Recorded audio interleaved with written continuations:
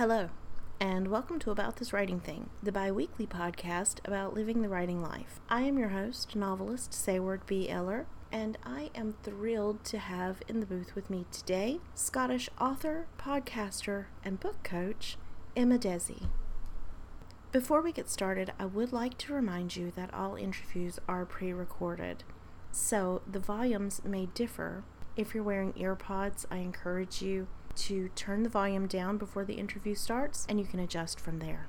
Okay, let's get started. Welcome to the show, Emma. I'm so glad that you could join me today. Oh, you're so welcome. It's lovely to be here. I'm really genuinely delighted, and I'm looking forward to our chat. As am I.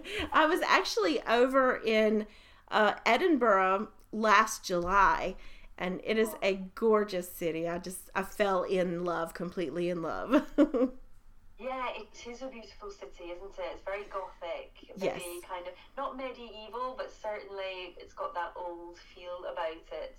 And I think you write historical stories, so you maybe enjoy that kind of feel about it. I do indeed. And my friend actually lives in Bothwell, so she's not too far from Glasgow. And she was our guide, and she took us around everywhere. And I was joking with her one day the day we went to Edinburgh, and I said, you know, I'm in Scotland, and I have yet to see a man in a kilt. And then, like, every corner that we turned, there was a man in a kilt. Yeah, there's a piper on almost every street in Edinburgh, making sure that you know you're in Scotland. Yes. We actually really enjoyed the piper that was up on the Royal Mile, and he was just, of course, everybody was trying to take pictures with him and everything, but it was just really nice just the atmosphere in, I guess, do you call that part Old Town? I can't remember, but yeah, it was just definitely part of the old town. And it is nice, isn't it? It's one of the things I do enjoy about it. I'm not from Edinburgh. We moved here about 5 years ago. But one of the things I really like about it is it's so small. It's a city, but it's a teeny tiny city. So it's a really, really safe place to be and live and be a tourist in. It's very, very nice that way. Yeah, I was amazed at how at ease I felt in both Edinburgh and Glasgow. Just in all of Scotland, I just felt very comfortable, and it was like, I'm good, because I was very nervous. Perhaps it's your spiritual home then. Maybe there'll be another visit in the future. I told my husband, I said, I'm going back. We are going back. Well, although I would love to talk about Scotland for the next 15 to 30 minutes, I think we should talk about writing, specifically your writing. And if you will, tell the listeners, what genre or genres do you write, and how long have you been writing them? So I published my first book in 2019. But I think, like a lot of people, I've been writing for a long time before that, you know, doing what I call my apprenticeship books, and practicing, taking part in workshops and courses and trying to learn my craft as I go along. But it took me a while to get that first draft of a first book completely finished, and then revise it and get it to where it was publishable. And that first book was what I'd call contemporary women's fiction. And then I published another two since then, again in the women's fiction genre. But I'm working on I'll say about my women's fiction is very dark. There's nothing chick lit or uplit about it. It's very, very dark. And so what I've decided to do is embrace that darkness and go full on into psychological thriller. So later this year I'll have my first thriller coming out, which I'm very excited about. Oh, fantastic. Yeah, I'm super excited because it does feel like, and I've heard other authors say this, that it can take a bit of time to find actually where your niche is and where you enjoy writing. So I think I've found mine, at least for the foreseeable future. And it feels good to think, this is where I was headed all this time. That's why my stories were so dark. Yes, absolutely. I had the same problem. I didn't know where I fit in for the longest time, especially in the early 2000s when I really started to really try to get into writing and publishing, I thought I was a romance writer.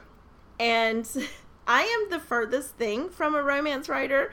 And I didn't discover that until well over a decade later, that I am more of I write upmarket fiction. That's what I write. And yes, it specifically deals with women and their traumas and their conflicts, but it's upmarket. So when I finally figured out what I was writing, it was just like you said, it was this really great feeling of I finally know where I fit in.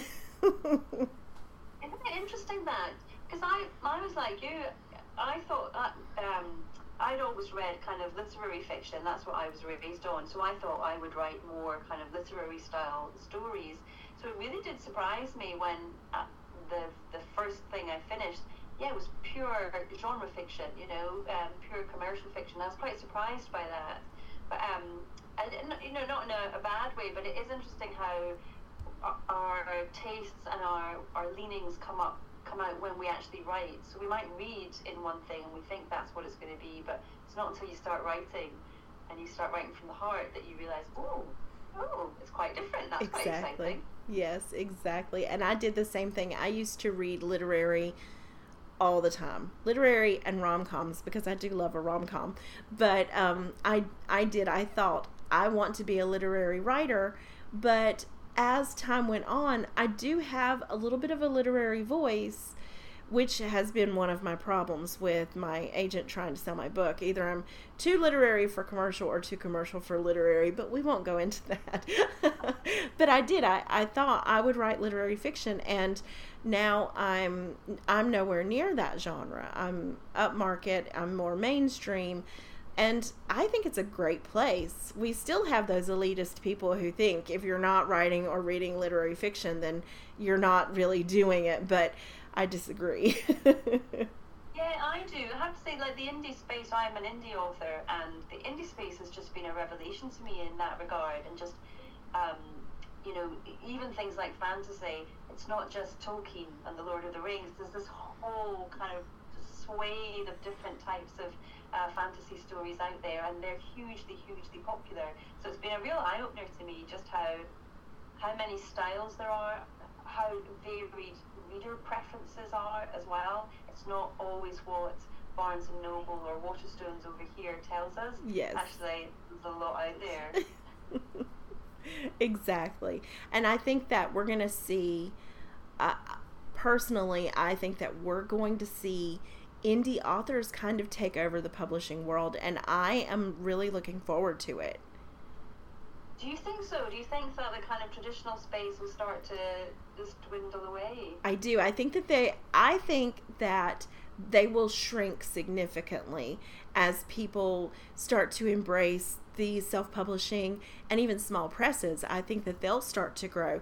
Just the way that the news that has been coming out of the publishing world over the last 1.5 to 2 years, just the way that it's trending, it really seems like we're going to see more people abandoning the traditional publishing and embracing self-publishing and small presses. Mm-hmm.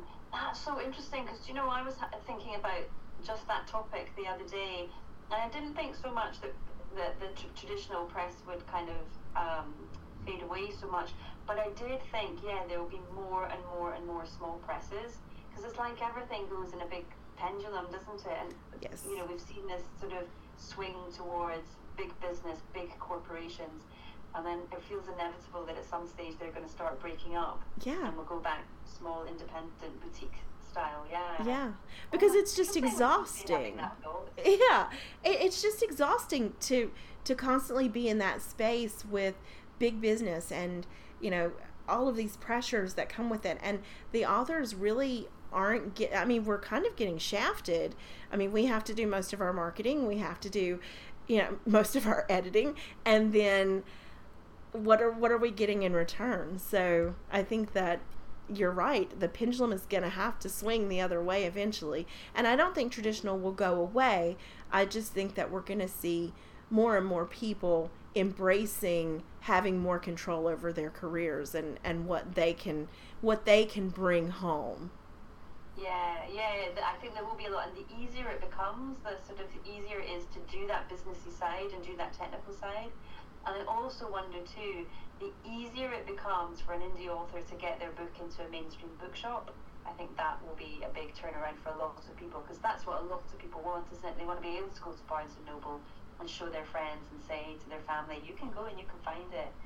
And that's a big appeal rather than going on the Amazon store. So I wonder if that becomes really accessible, then that could cause a big rift as well. Yes, and I wonder, I mean, I hope that these bookstores will understand eventually that they are really closing out a magnificent force, because there are millions and millions of indie books published a year. Not all of them have, not all of them are executed as well as a traditionally published book, but there are a growing number of authors who are treating this like a business, as they should, and they are putting out traditional quality books. And these bookstores not embracing that, I hope that they learn. It's kind of a mistake that they're not opening their arms a little bit wider for indie authors. Yay. Do you know, I was just reading about this the other day, and that one of the big barriers for bookshops to take on indie authors is the fact that they can't buy the books at such a big discount, and then they can't return them. So that might have to be looked at, or some solution to that problem, to allow bookshops to kind of have that more, be able to take a risk more on an indie author. Maybe to order in smaller bulk so that there's not so many to shift in the store, something like that. But especially with print on demand, you know, they can order just 5 or 10 at a time. But it'll be interesting. Watch the space, hey? Yes, absolutely. And I kind of took us off on a whole different direction. But it's interesting, though. It's interesting to see how things are going to change. Yeah. I'm looking forward to seeing what the future is, because right now it's a really tough time, especially for those of us that are on the traditional track. And I'm just, as disheartening as it is, I am really excited to see what comes from all this change.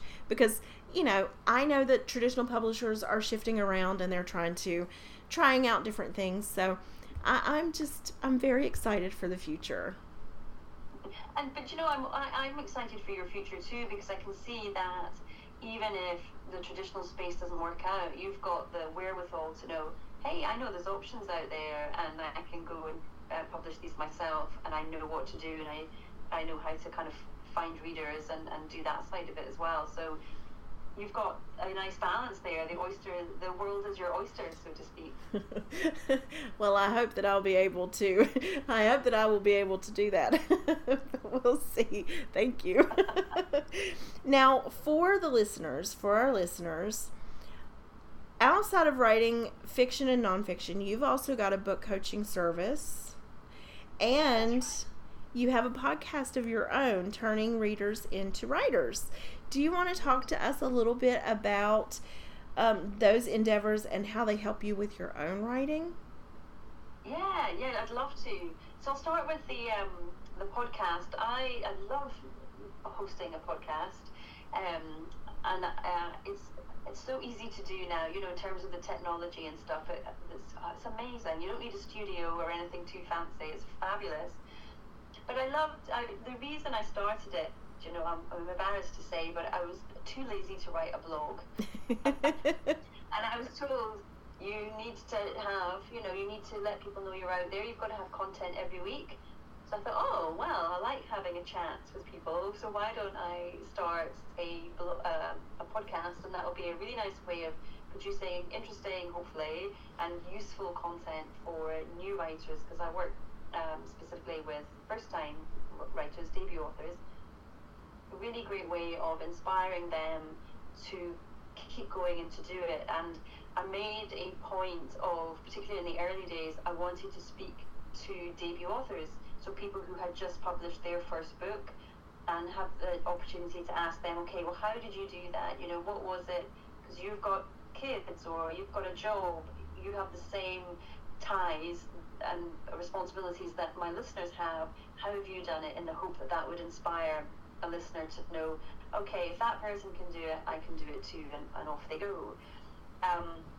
And then just this year, though, I've changed things up a little bit, and I'm sort of doing little solo episodes, so they're short and sweet, 15-20 minutes, and it's me rambling on, but it's a really nice way for me to still kind of help people, but in a much more simple way. And I really enjoy it, and so if anybody fancies coming along to have a listen, please do. You're more than welcome. I'll put the link in the description so that people can find you. Thank you. And so then, so I also, I'm a book coach, and as I say, I work with debut novelists, and it's a job I love doing. I work with a coach myself, and I would not change that for the world now. She's absolutely invaluable to me and my process, and I love being able to help other writers along the way. Because when I wrote my first draft of my first novel, I was so proud of myself. I have to admit, this is something I'd wanted for so long, and I didn't do it till I was 40, and I felt like I did wonder if I ever would do it, and this felt a little bit like I'd hit the brick wall, and it was my last ditch effort to do this before, just before I felt too old.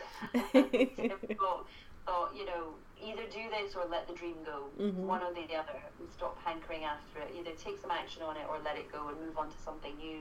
So I was really proud of myself when I finished this, and it was the first time I felt that I had worked really hard on something for a prolonged period of time, because it took me 5 years to write this first draft, because I had 3 preschool kids at the time, so time was short, so it took me a long time, and I just thought, if I can do that, then what else can I do? If I've proven to myself that I can finish something, I've proven to myself I can have longevity with something, so what else can I do?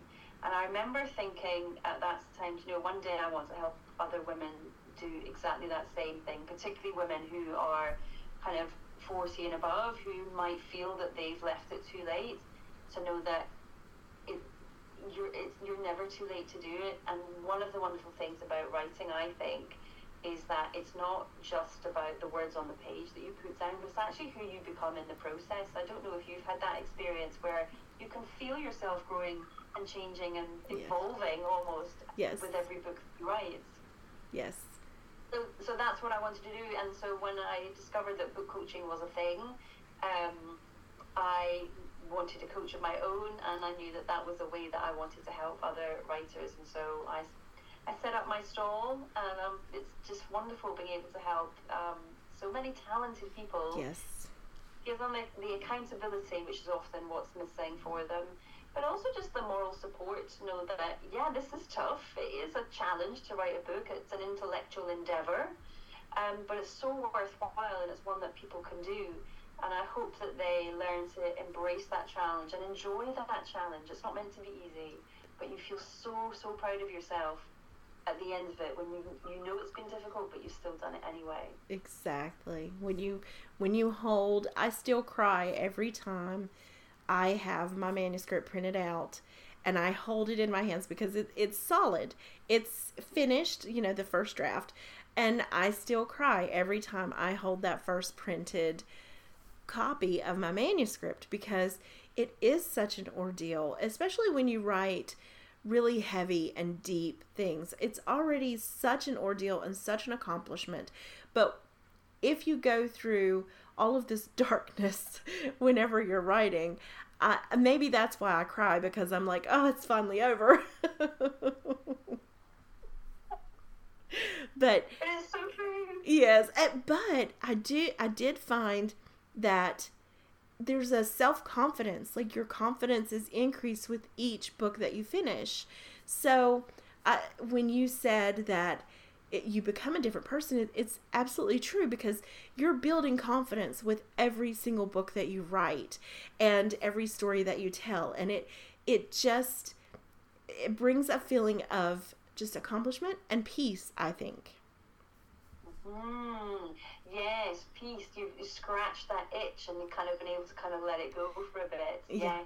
Yeah. It is. And I think you're right about, the confidence grows with every book, because with every book that you write, every manuscript that you finish, you're giving yourself more and more evidence that you can do this. You're learning your own individual process and becoming more comfortable with it. And so it's never going to be easy, but it becomes simpler in a way, because you've been through it before. It's like muscle memory kicks in a bit. And you think, oh yeah, I remember at 75%, I always get really upset and I hate the book and I don't want to finish it. And I wonder why I'm doing this. But by 80% in, I remember I love this again, and that carries me through to the end. So I think, yes, once you kind of understand that process about yourself, your chest puffs out a bit because you know that you can do it, and your confidence is renewed, and you go on and finish the book. Yeah, it's wonderful, isn't it? And it is. Somebody might have this itch to write a book, and then they write it, and then they decide it's not for them. But how wonderful to know that you've done it and you've tried it and you've experienced it, and now you know for certain, I can let that go and I can move on. And you take the confidence you've earned through writing the book into that next thing that you want to do. Exactly. That there are so many positives, as many cons as there are. I think that there's more positives, and there has to be, for us to keep doing this, right? Yeah. In February, you released Launchpad, The Countdown to Writing Your Book, which is a nonfiction title. I would like to know a little bit about the difference between publishing fiction and publishing nonfiction, because the only nonfiction I have really done, other than blog posts about this writing thing and my blog, is academic writing. So I'm really curious to hear, what were the differences for you between publishing your fiction novels and publishing this nonfiction? Oh, that's such a good question, because I did find it harder. And I've often asked this question of authors who have gone from the non-fiction world to the fiction world, thinking, oh, it must be quite easy. You're an accomplished writer, you've been paid for your writing, and now you're just telling stories, different types of stories. But yeah, I found it quite different. It's a different skill set, I think, from trying to impart an image to somebody, the story and the emotion of the character, to kind of trying to be instructive and help people get facts that they need and explain things in a simple way that is tangible for everybody. So I did find it a challenge, actually, and I did worry, oh gosh, am I sounding too staid? Am I sounding too corporate? Which is something I didn't want to do. I wanted to be fairly formal and instructional, but I didn't want to sound like I was writing a manual for a company or something. You'll have to let me know if I succeeded in that or not. But it's quite a different proposition, I found. Trying to think. So I wrote a chapter on you're working with a book coach, and that a book coach is sort of part of your toolbox that you would use, just like you might use research tools. You would also use or an editing tool. You would also use a book coach. That would be part of your toolbox. But thinking about, okay, well, what would a prospective person need to know? If they were thinking about working with a coach, or they've never heard of a coach, even don't know what that person does, kind of trying to lay out what a book coach does, the history of book coaching, what you can expect from a coach, what they expect from you, the usual kind of within norms, what's expected in the relationship, and how to make it a successful relationship. So trying to think around, okay, what do people need to know? But it's quite a different endeavour, I think, and some people seem to have a much easier time with it, or a more natural or a more practiced flow with it. I should probably say that. We had some wonderful contributors to the book. So Launchpad, The Countdown to Writing Your Book, it's an anthology which myself and my friend Grace Salmon pulled together. We reached out to people we knew who we thought would be great for this book, could really bring some fantastic topics to light. And thankfully, the majority of them were able to say yes. So it was wonderful. And we cover things like how do you research for your book, and sort of practical terms, how do you do a Google search? Because if you want to get precise answers for it's more than just typing the word into Google. So the really useful tools like that. There's a chapter on grammar and punctuation, so just giving you really good, solid sort of guidelines around that. We've got the usual chapters that you would expect about, point of view and story structure. But one of my favourite chapters, I'm so glad we've got this, is about how to show and tell. So Yes. we hear the whole thing, if you show, don't tell. Well, this is show and tell.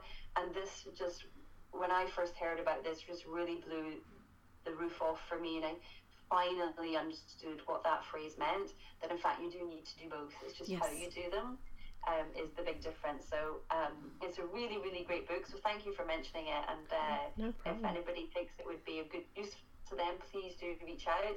I just want to say, one of the wonderful things about it is at the end of each chapter, the writer has put their top 10 countdown list of what they think are the most useful things for the reader to go away and implement at the end of reading that chapter.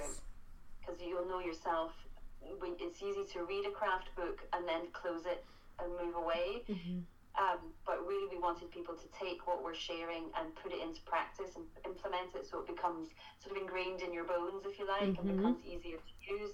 So in the next project that you're writing, you can incorporate all that new learning, and it doesn't feel so alien to you. It feels kind of part and parcel of your process. So I love that part of it. I think that's a really useful thing for readers. Oh, fantastic. I'll make sure to link the, I guess I can link to Amazon, but I can link to your website. I think it's on there as well. Yeah, So yeah, I'll just give link you there. the link for that. Yeah. Okay. It's you can go to Launchpad Countdown, and it's got all the books there. It's part of a trilogy. Okay. It's how to write your book, how to publish your book, and how to market your book. Okay, great. I'll make sure to link that in the description below the episode. Cool. I'll send that to you. Yeah. Okay, perfect. Well, believe it or not, we're out of time. I have time for one more question. Zoom has already said, oh, you only have 10 minutes. So my final question is always, what is the best writing advice you have heard or been given, or what is the main piece of advice you give your clients? The best piece of advice I was given, which really worked for me, was from the American novelist Elizabeth Kostova, and she wrote a fabulous book called The Historian. I don't know if you've heard of it, but I have. It's quite old now, but it's a modern retelling of Dracula, basically, and it's fabulous. And I heard an interview with her on YouTube, and she was at a book festival, and somebody asked her, Elizabeth, you are a stay-at-home mum with 3 boys. My ears pricked up, because I was like, oh, I am a stay-at-home mum with 3 children. I must listen to this. How do you write books? How did you manage to write this amazing book? The person asked her. And she just said, well, it took me 10 years, and I just had to write what I could when I could. And for me, that was the light bulb. I had to write what I could when I could. And that gave me the permission then to not think I've got to have an hour at a time to write, or 2 hours, but actually to grab moments in the day when the kids were napping, or they were out, or they were at class. It might be 10 minutes, it might be 20 minutes, I might get lucky and get 40 minutes, but I could take advantage of all of those small bits of time. And I write my first drafts by hand, so I just left my notebook out everywhere that I was, and so if something came to me, I could quickly scribble it down.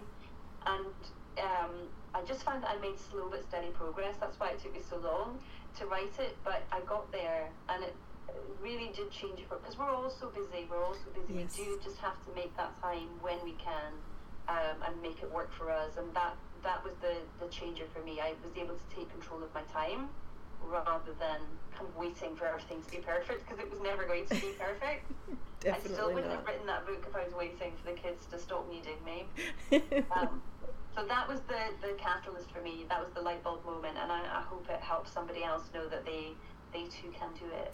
Absolutely. It's sure to, because that changed my whole writing game as well. When I was working full time, I had to just take those moments when I could. So that is fantastic writing advice, and I appreciate you sharing that. Well, before Zoom cuts us off, I just want to say again how much I appreciate you being on. I know it's getting late over there, so I appreciate you taking time this evening to speak with me, and I hope that we'll be able to communicate more in the future, and I look forward to talking to you about your YouTube channel, which I will also link. Oh, thank you. It's been lovely. I've really enjoyed it. It's gone so quickly. My goodness. I know. I was so nervous, and there was no need to be. Oh, that was great. Thank you so much. It's been a pleasure being here. Thank you so much. Have a great night, and we'll talk soon. Will do. Bye. Bye. I hope you enjoyed that interview with Scottish author, podcaster, and book coach Emma Dhesi. We have 5 more interviews to go before About This Writing Thing takes its final bow.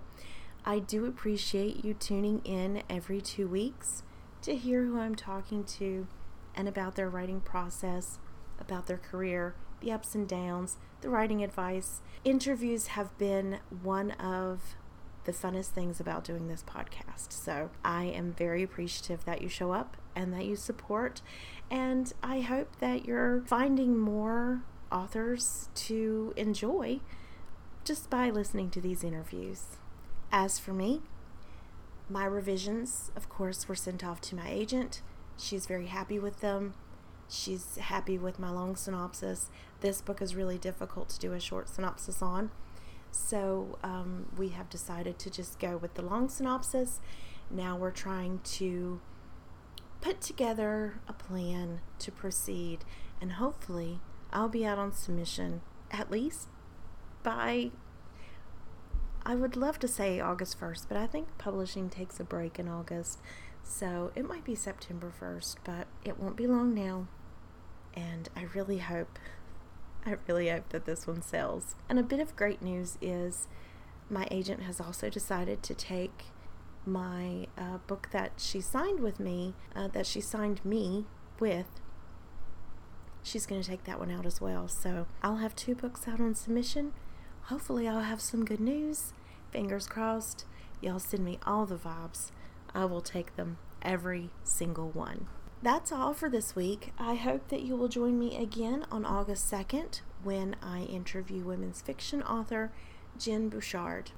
The next About This Writing Thing newsletter will release on August 1st, so if you're on the newsletter, you will get to have a little behind-the-scenes look at my 3 authors for August: Jen Bouchard, Gloria Mattioni, and Sheila Myers.